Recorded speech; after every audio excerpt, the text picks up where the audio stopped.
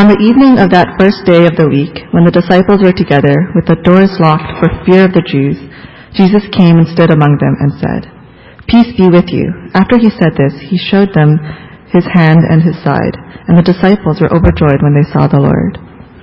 Again Jesus said, "Peace be with you. As the Father has sent me, I am sending you." And with that he breathed on them and said, "Receive the Holy Spirit. If you forgive anyone his sins, they are forgiven. If you do not forgive them, they are not forgiven." Now Thomas, called Didymus, one of the 12, was not with the disciples when Jesus came. So the other disciples told him, "We have seen the Lord." But he said to them, "Unless I see the nail marks in his hands, and put my fingers where the nails were, and put my hands into his side, I will not believe it." A week later, his disciples were in the house again, and Thomas was with them, and stood among them and said, "Peace be with you." Then he said to Thomas, "Put your finger here. Put your finger here. See my hands. Reach out your hand and put it into my side. Stop doubting and believe." Thomas said to him, "My Lord and my God." Then Jesus told him, "Because you have seen me, you have believed. Blessed are those who have not seen and yet believed." Jesus did many other miraculous signs in the presence of his disciples, which are not recorded in this book. But these are written that you may believe that Jesus is the Christ, the Son of God, and that by believing you may have life in his name.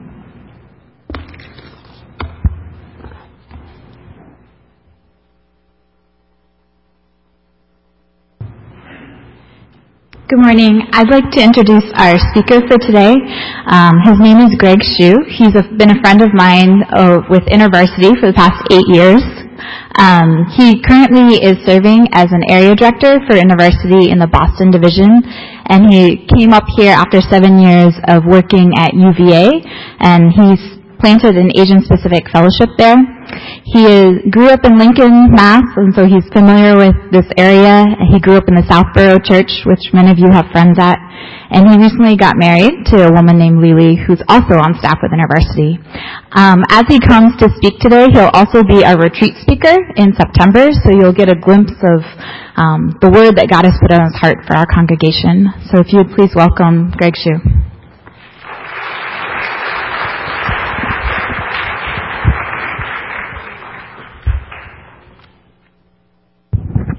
Morning, everyone.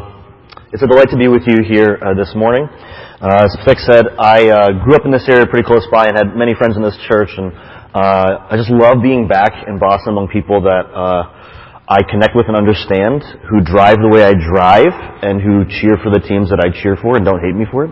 So I have been away a long time at the University of Virginia down in Charlottesville, doing ministry there, and I'm with InterVarsity, and so it's a privilege to be with you as I've been invited to speak not just today but at the retreat, because when Pastor David and Patek and I were meeting, we're talking about this desire to grow as a community in our witness and evangelism. And I'm a professional campus minister, so that's literally part of my professional job title. So I was like, great, I would love to be part of this and come and share some thoughts that I think could be helpful. So today we're just going to get a taste. We're going to get a taste of some things, and hopefully it doesn't scare you away from coming to the retreat. Hopefully it encourages you to come. And I think evangelism and good news is an incredibly important thing to be focusing on at this time. It is good to be encouraged in our calling to share the good news. Because it feels like something that is increasingly difficult to do. For so many reasons, it feels increasingly difficult to be able to talk reasonably and clearly about who God is, who the Father is, who the Son is, who the Spirit is, and how that changes our lives. It feels more and more complicated. We need more and more language. We need more and more ways to do this appropriately, it feels like. And so it is good to be encouraged in this. And so it is one of our clear commands and callings from Jesus, though. So what do we do? Well, my hope today and at the retreat eventually is to give us some ways to kind of move forward by knowing what it is that God has for us in this calling that He's with us. But I'm going to read from a portion of John 20, that was just read for us. Thanks for doing that. Which is one of the four commissions, one of the great commissions. In case you didn't know, there are four. But this is the one in the Gospel of John. So John 20:19-23. We'll read the first part. So on the evening of the first day of the week, when the disciples were together, with the doors locked for fear of the Jewish leaders, Jesus came and stood among them and said, "Peace be with you." And after He said this, He showed them His hands in his side. And the disciples were overjoyed when they saw the Lord. And again Jesus said, "Peace be with you. And as the Father has sent me, I am sending you." And with that he breathed on them and said, "Receive the Holy Spirit. If you forgive anyone's sins, their sins are forgiven. If you do not forgive them, they are not forgiven." Okay, so it is just days after the crucifixion when we get to this story. In this account, we find the disciples, they are hiding. They are afraid because their leader is dead and the world is against them. They think Jesus has abandoned them, and they also feel guilty because they abandoned Jesus. They've locked the doors because they're afraid of what others will do to them. And that sounds a lot like us sometimes. I think we are worried about what people will say when they find out we are associated with Jesus. It must have been crazy, though, in that room. I think with the story, it is just a crazy scene. How long have they been in there? Is there a bathroom in there? Did they shower? Were they getting food? What are they doing? I imagine some of them are trying to play cards to pass the time. I imagine James and John are arguing about who should now be the leader now that Jesus is gone.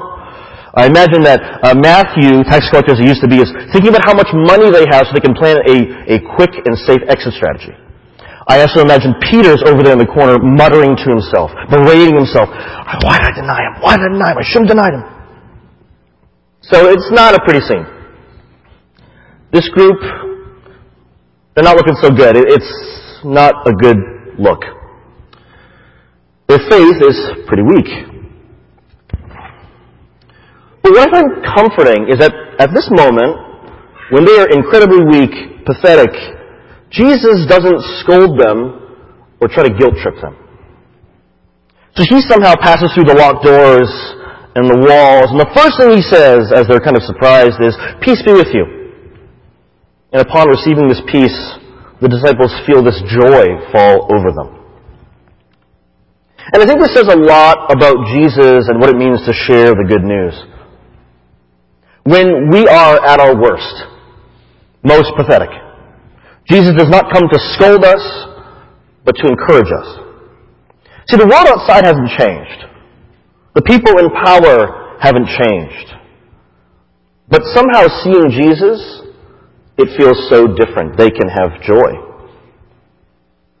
I think when we are worried or guilty or fearful about sharing the good news, we should look to a passage like this, look to this passage even, right? Instead of focusing on how bad the response will be or how to form this perfect set of arguments, maybe we should look to Jesus and the peace he wants us to have, and then maybe we would feel some joy instead. So see, Jesus says, "Peace be with you" again. Maybe they're so surprised they didn't understand it. Maybe, Peter, he's always well, you wash my feet, can you wash my head and my hands too? So, alright, here's a little extra, right? A little more peace for you. So Jesus gives them peace. Why? Because he himself was sent in peace. Right? Father, Son, and Spirit, they sent the Son, not out of anger, but out of peace. And in peace. They're not anxious about the coming of the kingdom. They're at peace about this unfolding. We should be too. We shouldn't share the gospel out of anxiety. We shouldn't share the gospel out of worry, but from a place of joy and peace. Now, it doesn't mean you're not going to be nervous when you're talking to somebody who you care about, you're having an important conversation. Of course you're going to be tense as you think about what to say. But we should be doing this from a place of being grounded in the reality of the risen Lord, not being fearful. And then Jesus breathes on them and gives them the Spirit. And it's only after giving them peace that Jesus gives them the commission. He sends them out to be His body and His ambassadors. But He doesn't send them out alone, right? He sends them with the Spirit, that they would receive the Holy Spirit, that the Spirit would not just be around them, but within them. They're not alone. And I think this is good news for us as we share the good news, because when it comes to evangelism, don't we often feel alone? Right? We picture ourselves sitting across the table from somebody, trying to clearly explain the mechanics of the resurrection, and hopefully it makes sense. Right? You could feel alone in that moment, but actually, while it would be good to practice, right? While it would be good to know a diagram or two or something, even if you don't, the Holy Spirit is with you. So, Jesus has appeared to the disciples. They experience joy at seeing Him. They experience peace within them because He gives it to them. And now the Spirit is within them. They have a commission. They also have the power and the resources to go and do it. Joy over us, peace with us, Spirit within us. This is our proper method of evangelism. Okay, go and do likewise. Let us pray. I'm just kidding. This is Chinese church. I got to talk for 25 more minutes. I get it. Okay, so I would like to end the passage here. It's 4 verses. It's a beautiful picture of Jesus drawing near to us in our need, giving us what we need to go spread the message. I would love to end the passage here. It seems instructive even. Cultivate joy. Live in a posture of peace. Get to know the Spirit. It seems pretty easy, but unfortunately the story doesn't end here. I think if it just ended here, evangelism maybe it would feel so simple, but the story continues, I think, because in real life, the experience of God, the experience of sharing the good news is a bit more complicated. The next part of the story is one that many of us know, or think we know. We know it so well that we even ascribe to the main character a new adjective as if it's his name. We call him Doubting Thomas because of this story. We don't know anything else about him from the majority of the text, and so we just decide that doubting is the main adjective by which we're going to know him. Right? But I actually think that this passage is a little bit misunderstood, and I think it also offers a critical insight into who Jesus really is and how He really works, and also how we are called to be as His witnesses. Now Thomas, also known as Didymus, one of the 12, was not with the disciples when Jesus came. So the other disciples told him, "We have seen the Lord!" But Thomas said to them, "Unless I see the nail marks in His hands and put my finger where the nails were and put my hand into His side, I will not believe." A week later, His disciples were in the house again, and Thomas was with them. Though the doors were locked, Jesus came and stood among them and said, "Peace be with you." And then He said to Thomas, "Put your finger here. See my hands. Reach out and put your hand and put it into my side. Stop doubting and believe." Thomas said to Him, "My Lord and my God." Then Jesus told him, "Because you have seen me, you have believed. Blessed are those who have not seen and yet have believed." Okay, so one application you could make from this particular part of the text is that you should not miss Bible study, church, or retreat, no matter how busy you are, because you don't know what's going to happen when you're not there. You don't want to miss out. That's not actually an accurate reading of the text, so I'm not going to offer that to you, but it would make one wonder if that's something you should think about. But we'll go on to the actual passage of this text. What it's actually saying. See, for all of my life, I would read this story, and I was taught that Thomas had a problem with doubt. And the word is there, don't get me wrong, doubt, doubting, believe, don't doubt, it's there. But doubt, in our present age, in this day, in our cultural context, doubt is really associated with disbelief or refusal to agree due to a lack of evidence or proof. It's rather factual, evidence-based, testing the veracity of a claim, something like that, right? And of course, it is hard to believe that there was a human who was really dead, and then now that same human is now really alive. I would think that most people, if they heard that kind of story, would want some kind of physical evidence. Photograph or something. They didn't have that back then, but pretty good. So it makes sense. I'm not saying there's no legitimacy to the idea that there's doubt at play here. But I don't think that Thomas's responses and actions in this story are because he's skeptical. Alright, so let's back into the story. Right? So Jesus comes to the disciples, we just read that. It's really great. They all have a great experience. Oh my gosh, wow, their faith is restored. They feel peace, they feel joy. But Thomas was not with them. What? How is that even possible? They literally do everything together. Thomas was not with them? This raises so many questions. Where was Thomas? What was he doing? What happened to him? Maybe he got stir crazy, like maybe it didn't smell very good in there because everyone is like nervous and nervous sweat. Maybe he's like, I can't take this. Or maybe he got tired of hearing Peter kind of like constantly kind of like berating himself over and over again. And he said, you know what, I can't take it. Maybe he went for a walk. I don't know. But Thomas is not with them. Thomas isn't with them. So when he comes back to the house after doing whatever he did, the room is like really different, right? Everyone was gloomy and confused and nervous, and he goes, he leaves, and he comes back and like, now it's really different. That would have been like the strangest thing, you do the secret knock, you say the secret password, they let you in, like they're all like, ah! And he's like, what just happened? Why are you all like this? So we ask him, what is going on? Why is everybody happy? Why are you all so calm? Like, Peter's finally stopped talking to himself. Like, Peter never stops talking. Like, what is going on? Why are you all like this? And they say, we have seen the Lord! And they're so happy, but Thomas can't accept this. This doesn't make Thomas happy to hear this.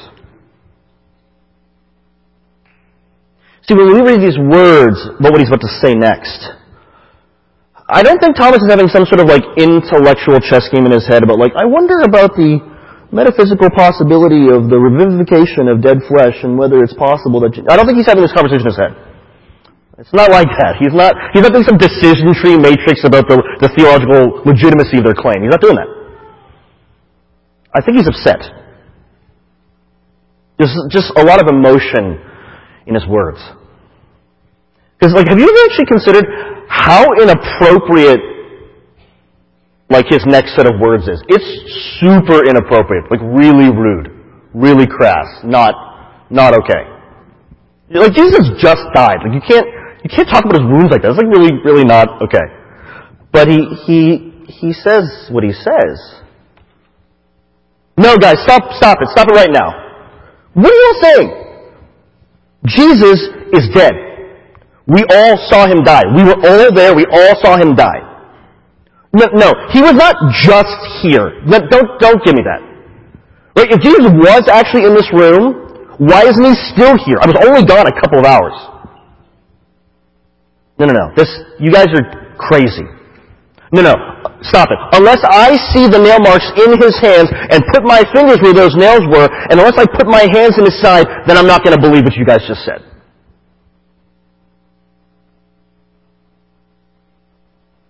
When I read this, I don't get the sense that this is doubt. This sounds an awful lot like pain. And indeed, Thomas was in pain. Very real pain.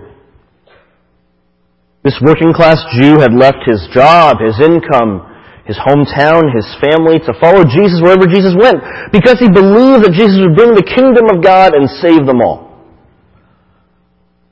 And now Jesus is dead. There goes all of Thomas's hope for a better world. And he's also personally hurting because his mentor and his friend is gone. And he's also feeling betrayed and confused because now he's not sure if anything that Jesus said was actually true.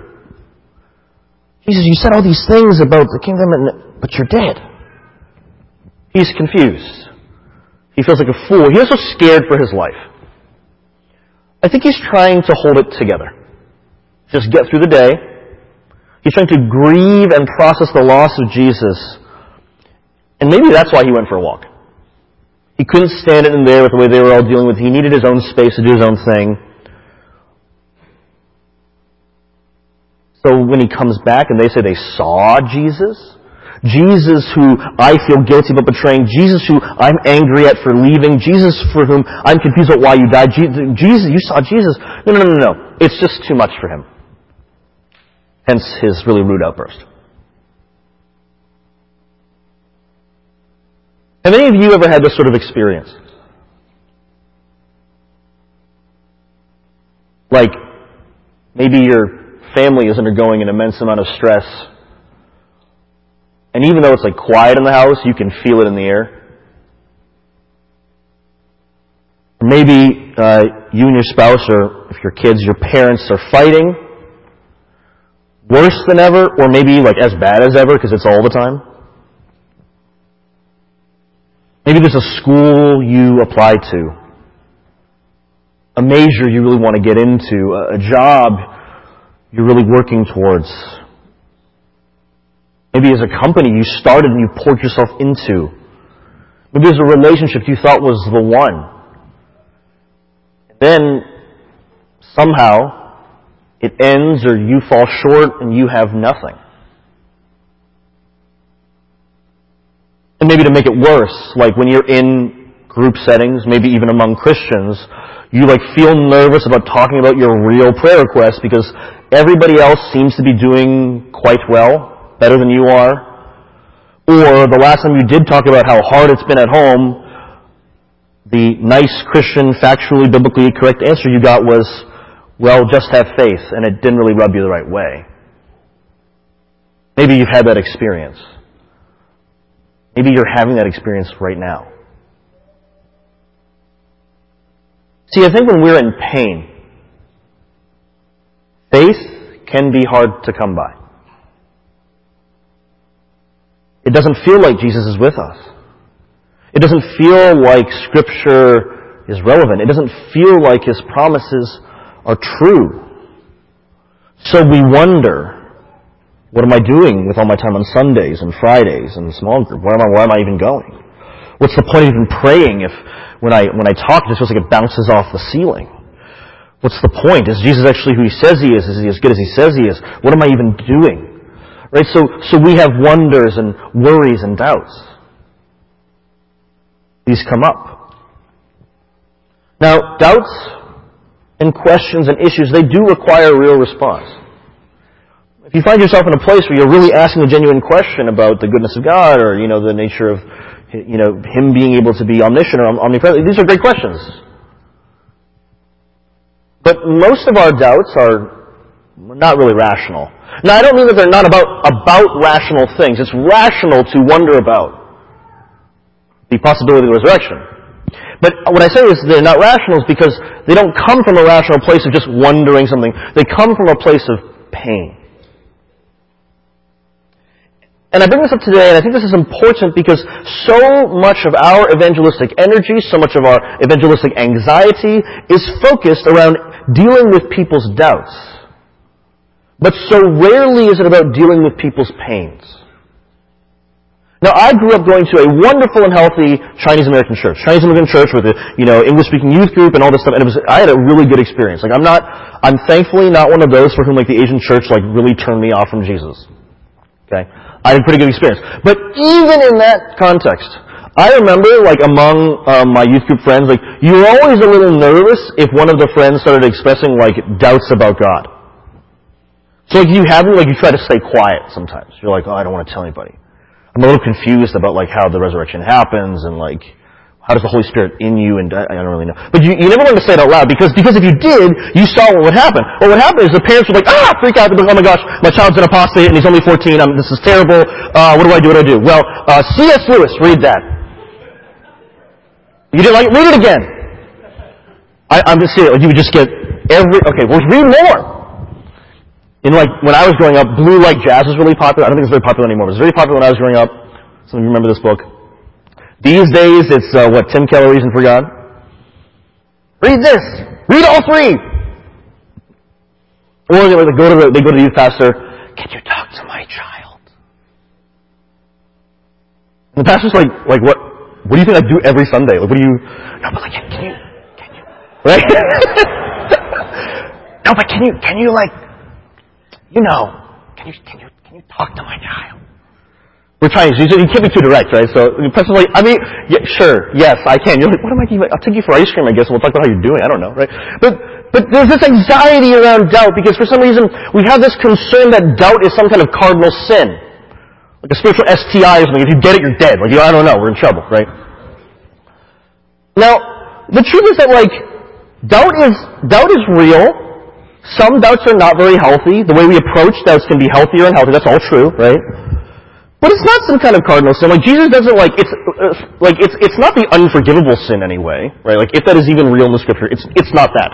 We treat it like it is. Like, oh no. So you can have doubts. It's normal. People in the Scripture have doubts. Real people, real Christians, real Christian leaders have doubts. So if you have like a normal doubt, like normal kinds of doubt, like sometimes books can help. Like if you have like legitimate, like just, I'm really curious and confused about something, well then a book can help. You can read it, reason about it, discuss it, scriptural engagement, talk it over, and usually this will help the doubt get resolved. It doesn't mean it will just go away. I'm not saying you should throw them away, but it will usually get you someplace where you understand enough to kind of proceed. But a normal kind of doubt, books, discussion, talking to my child, that can help. But that's not the majority of doubts I come across.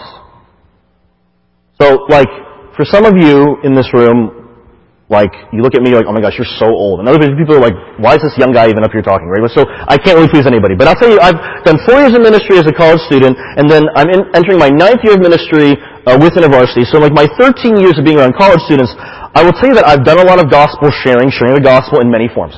So I've done it like one-on-one, we have a conversation, we do a diagram, we talk about your personal life. I've done it in a small group setting where we're doing like a discussion, I kind of explain the passage. I've done it from front on a stage in a large group setting, and I give a call to faith, and there's like a response thing, all that kind of stuff. I've done all these different versions of sharing the gospel. I've done it a fair amount. And I will tell you that in all of my 12 plus years of ministry experience, doubt, in the sense of atheism, questions, unsolved questions about the reality of God, atheism is not the problem I run into most of the time. You know, the truth is, I'm not sure I've ever met a real atheist. Because a real atheist has a purely intellectual worldview question about, is God real? If God is real, what is God like? If God is like this, do I assent to that, I believe in that, want to trust in that? It's a pretty legitimate, logical, causal chain of questions. But that's not what I find.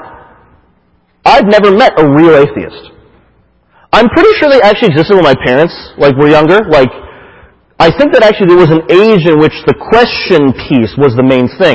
Which is why I think evangelism developed around this idea of answering questions and apologetics and giving books. Christian literature tables, giving out books on campus, used to be an InterVarsity campus ministry strategy. You just hey! Patek and I, we're laughing because that would never work today. You'd just be out there getting a sunburn all day. Right? Nobody wants to read anymore anyway, right? So they're lemonade? Oh no, never mind. But that used to be a legitimate strategy because people had questions. I don't think that's what people have these days. I'm not saying they don't have questions, but atheism is not the problem. I've never met a real atheist. No, what I mean is people who ask me a specific kind of question. Because atheists would ask me things like, Greg, can you tell me the mechanics of the resurrection and how in this invisible way, through spiritual means, all sin is dealt with for individuals and all of humanity? That's a hard question. That's a rational question if you're curious about Christianity. Right? That's a rational question. Or you might say, Greg, can you explain to me the Trinity? All the theologians, all the seminarians in here are getting nervous because it's awkward, right? You're like, yeah, that's hard. Right? That's a legitimate question. It's a hard one to answer. It's a legitimate question. If what your questions about Christianity are, I have some logical conundrums about the nature of God. Right? These are the questions that I would think you would want to ask. That's never what I get asked. I never get asked about the resurrection. I never get asked about the Trinity. I always get asked about two things. The first one in particular. People always ask me some variation of why does a good God allow suffering in the world? And second, something about the nature of what is the nature of God's character? Is He actually good? Does He have good things for me? Always that. I've never done a Q&A and gotten one of the other questions. It's always about that. Why? Why is it always about that? Because all the people who had really strong doubts, I find, ended up being people who had really strong hurts. You don't usually see it at first, because the more deeply held the doubt, the more articulate and complex and well thought out it sounds. So you feel like, well, maybe it is, they've clearly read a lot, so clearly this doubt is the real thing. And maybe it is, but maybe it's not. I actually think that most of the time, for most people in this cultural generation, doubt is maybe unintentionally, it's a defense mechanism. It's a reflex. It's a kind of denial. It's a way of taking this personal hurt, which made me question the nature of the universe and if there's a God, and instead of talking about how painful it is, instead of going to the actual hurt itself, creating some buffer zone and keeping it out here in the intellectual realm, which is much safer. And because, if you're a competent person intellectually, you feel like you have more control over it. So let's just create some distance. That's doubt.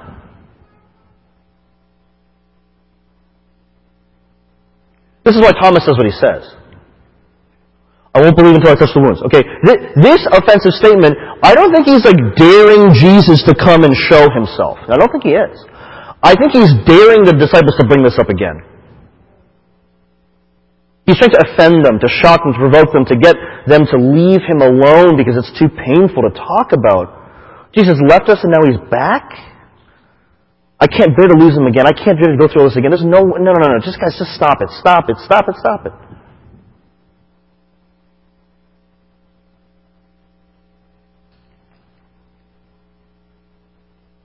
When you talk to these people about these questions, again, suffering the world, God's character and goodness or whatever, if they let me, I'll usually ask a bunch more questions. We'll talk a little bit, and then I'll try and move towards something a little bit more direct. And I say, okay, but we've been talking about this for a while. Can you tell me though, why does this question matter to you? And they get morally indignant. Well, of course I care about suffering the world. I know that. That's fine. Why does it matter to you? Personally, because you seem very personally, individually invested in this question. And if they decide that they want to trust me with this information, which they don't have to, right? What I usually find is something very personal and very painful underneath. They care about suffering in the world because they lost a friend to a car crash. They lost a parent to cancer. They've experienced what poverty and hardship has done to their family or their people. They've experienced abuse of many kinds. So really what they're asking is, God, where were you when this happened? Maybe they care about God's character because when you think of God as being all-powerful and having all this authority, they've never seen someone exercise power and authority with that same grace and mercy, so can it actually exist? Or their dreams and their hopes just never come to fruition, so does God really have good things for us? God, are you better than any of these worldly examples? God, are you actually wanting good things for me?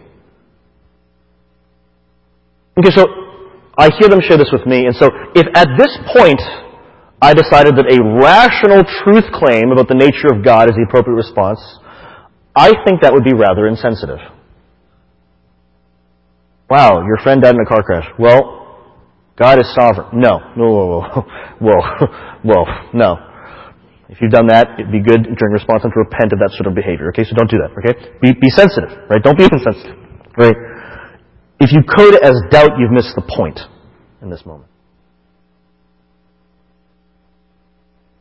See, as people called to share the gospel, we need to engage with people where they are, which means addressing them in their pain. Which for some of us feels foreign. I think for some of us that might feel like, oh my gosh, that I can do. Praise God. Now thankfully, we don't have to kind of reinvent evangelism on the basis of this revelation. Because actually, Jesus himself shows us how he wants us to be. He shows us how to witness to someone for whom doubt and pain is intermingled. Right? So the next part of the passage, right, after Thomas does this whole outburst, they all kind of cool off. It's been a week. Right? Now Peter is less self-conscious. He's able to play cards and not be annoying. Right? James and John have divided labor and leadership, so they're cool now. Right? Matthew's no longer counting money, but he's maybe I can write down some stories that I heard and maybe I'll share that with people later. I don't know. They're all doing in a pretty good mood. Except, I don't know what Thomas is doing, but he's just there. And then, bam! Jesus shows up. In the middle of the card game. Oh! Right there. I think that must be so disorienting to see Jesus walk through the wall, right, or through the door, or appear, however you want to imagine that happening, right? It must have been so disorienting, right? But again, they're shocked, they're worried, and he says, no, don't worry, peace be with you, I'm with you, oh my gosh, praise God, it's so wonderful, God, Jesus is here again, he gives us peace, it's so nice, Jesus never met a barrier he couldn't get through, wow, praise be to God, he's so good, it's so comforting, isn't it? Well, it's not for Thomas. Everyone else is like, oh, here he is again. And Thomas is like, oh my God.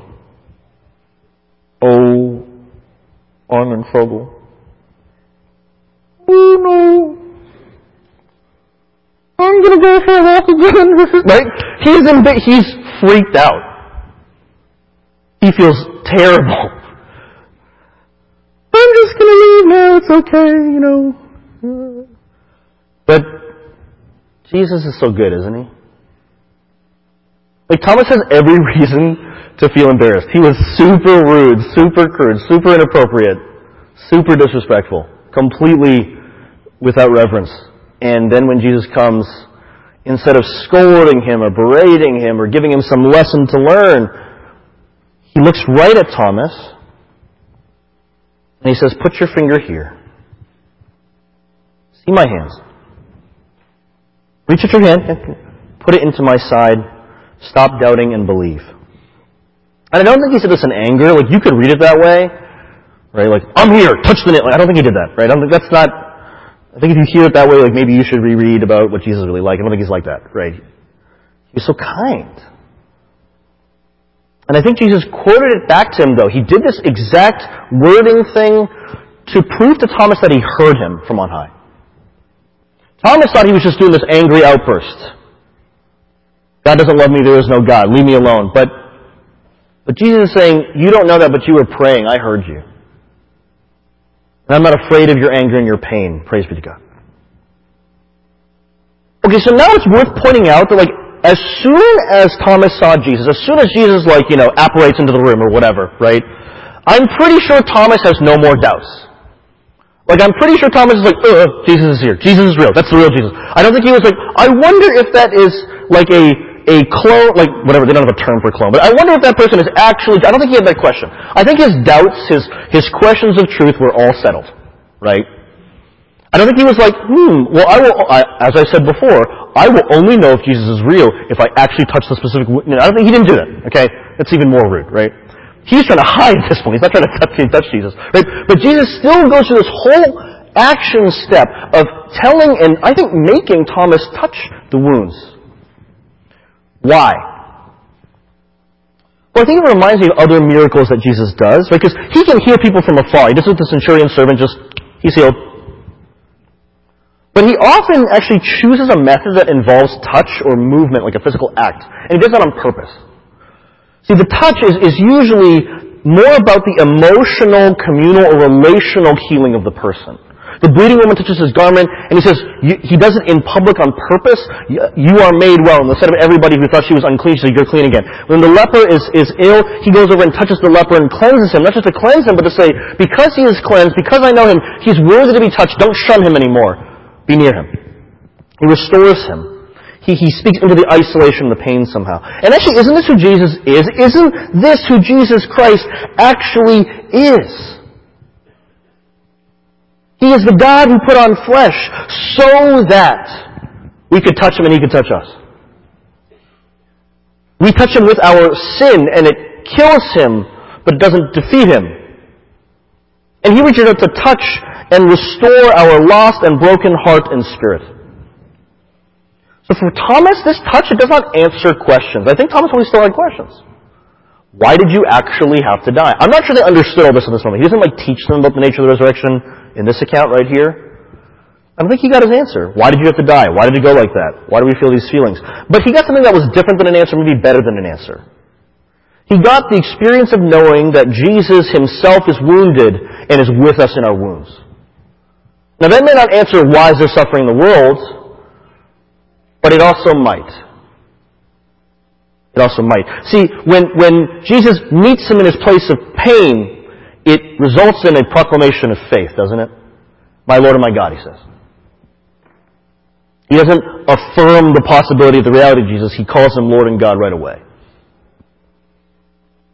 What I find is that when we offer healing love, when we embody God's healing love, when we tell people God's healing love, more than we talk about doubt stuff, what I find is that people in pain, their doubts seem to melt away or get resolved or be put in the proper place. They don't necessarily go away, but they fall into the right order. And they can proceed. It's no longer a barrier. And as ambassadors for Jesus, I think we should look to do this for people.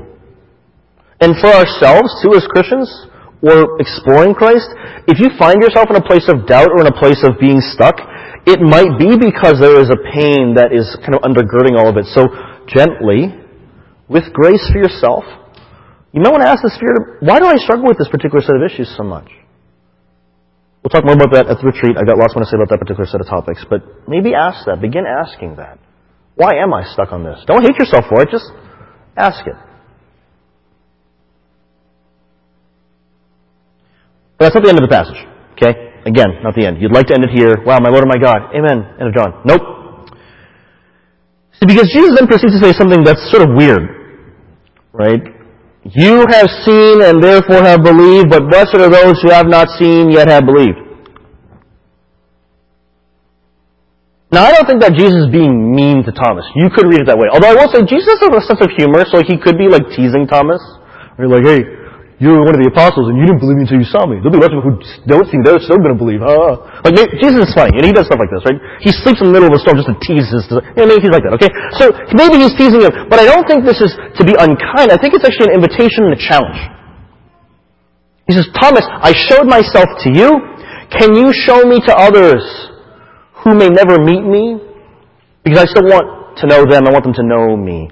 And because Thomas is so utterly actually changed, he took this to heart.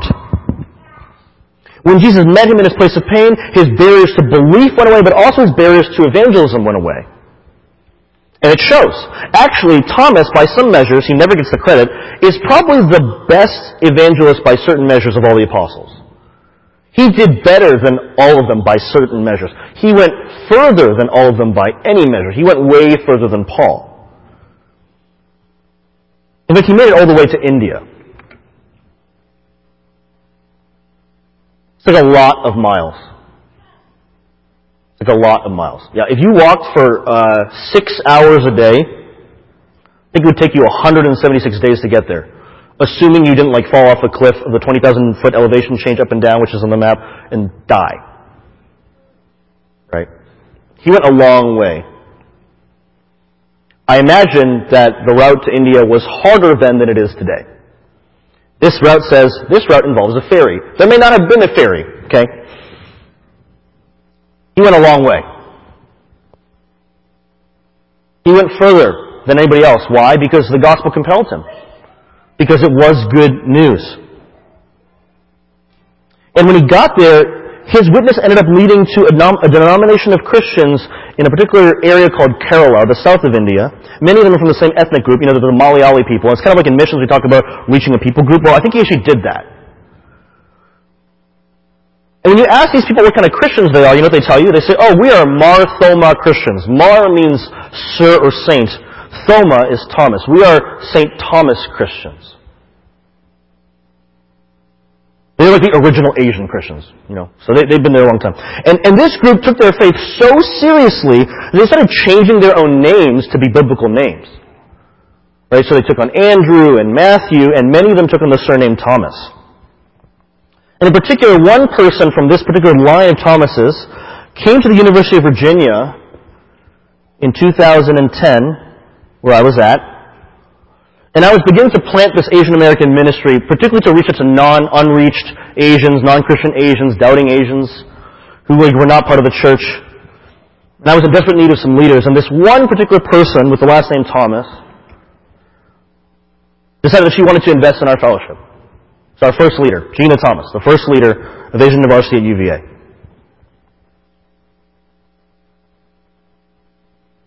She led people to Christ. She's a normal leader. She's not in ministry, right? She just walked with one of our most seemingly atheistic students through a lot of questions and would always point him back to, is Jesus good? Do you want to know Jesus? She discipled a lot of other leaders to also share the gospel. So the witness of Thomas, this is her. So this is the group of Asian Varsity, just some of the closest students of mine at our wedding. There's many more beyond that. She's there on the far right. This is us doing an Asian family portrait. Evangelism is serious business. The witness of Thomas lives on, doesn't it? I'm indebted to it. Students I know Christ because of Thomas through another Thomas 2,000 some years later. Because that is what the gospel can do. To share the gospel, you don't have to be a superhero, though maybe Thomas actually was, but he didn't start that way. You just have to be open to dealing with your own pains, to offering Christ to other people in theirs, to listening to the heart of the matter, to offering them knowledge of Jesus. Don't worry about 17 counter-arguments and 15-point proofs. Don't worry about that. Learn them if you want to, but learn to love. Isn't that what Jesus does? Isn't that what He always did? So may we go, worried about doubt no more, but giving grace to those in their pain, that Jesus would breathe new life into them. And as we look towards retreat in later this fall, may we bring our full selves, with our own worries and fears and anxieties, that by offering them to Christ and letting Him in, we could be made better witnesses of the life-changing gospel that Jesus has given us. Let's pray. Father, Son, Spirit, we thank You that You know what we need even when we don't know what we need. We thank You that when we are angry, You take it as a prayer. We thank You that when we talk about doubt, You know that it's actually pain. Would You help us, Lord, to experience this kind of love from You? And would You help us, Lord, to give this kind of love to others? As we think about the fall, for those of us going back to school or sending kids to school, would we look for opportunities to be this kind of loving partner? Because we know that You have done it for us, and so many of us have been blessed by people who have done this very same thing. Cast out fear, cast out worry about doubt. Instead, give us peace. We love You, we trust You. In Jesus' name we pray. Amen.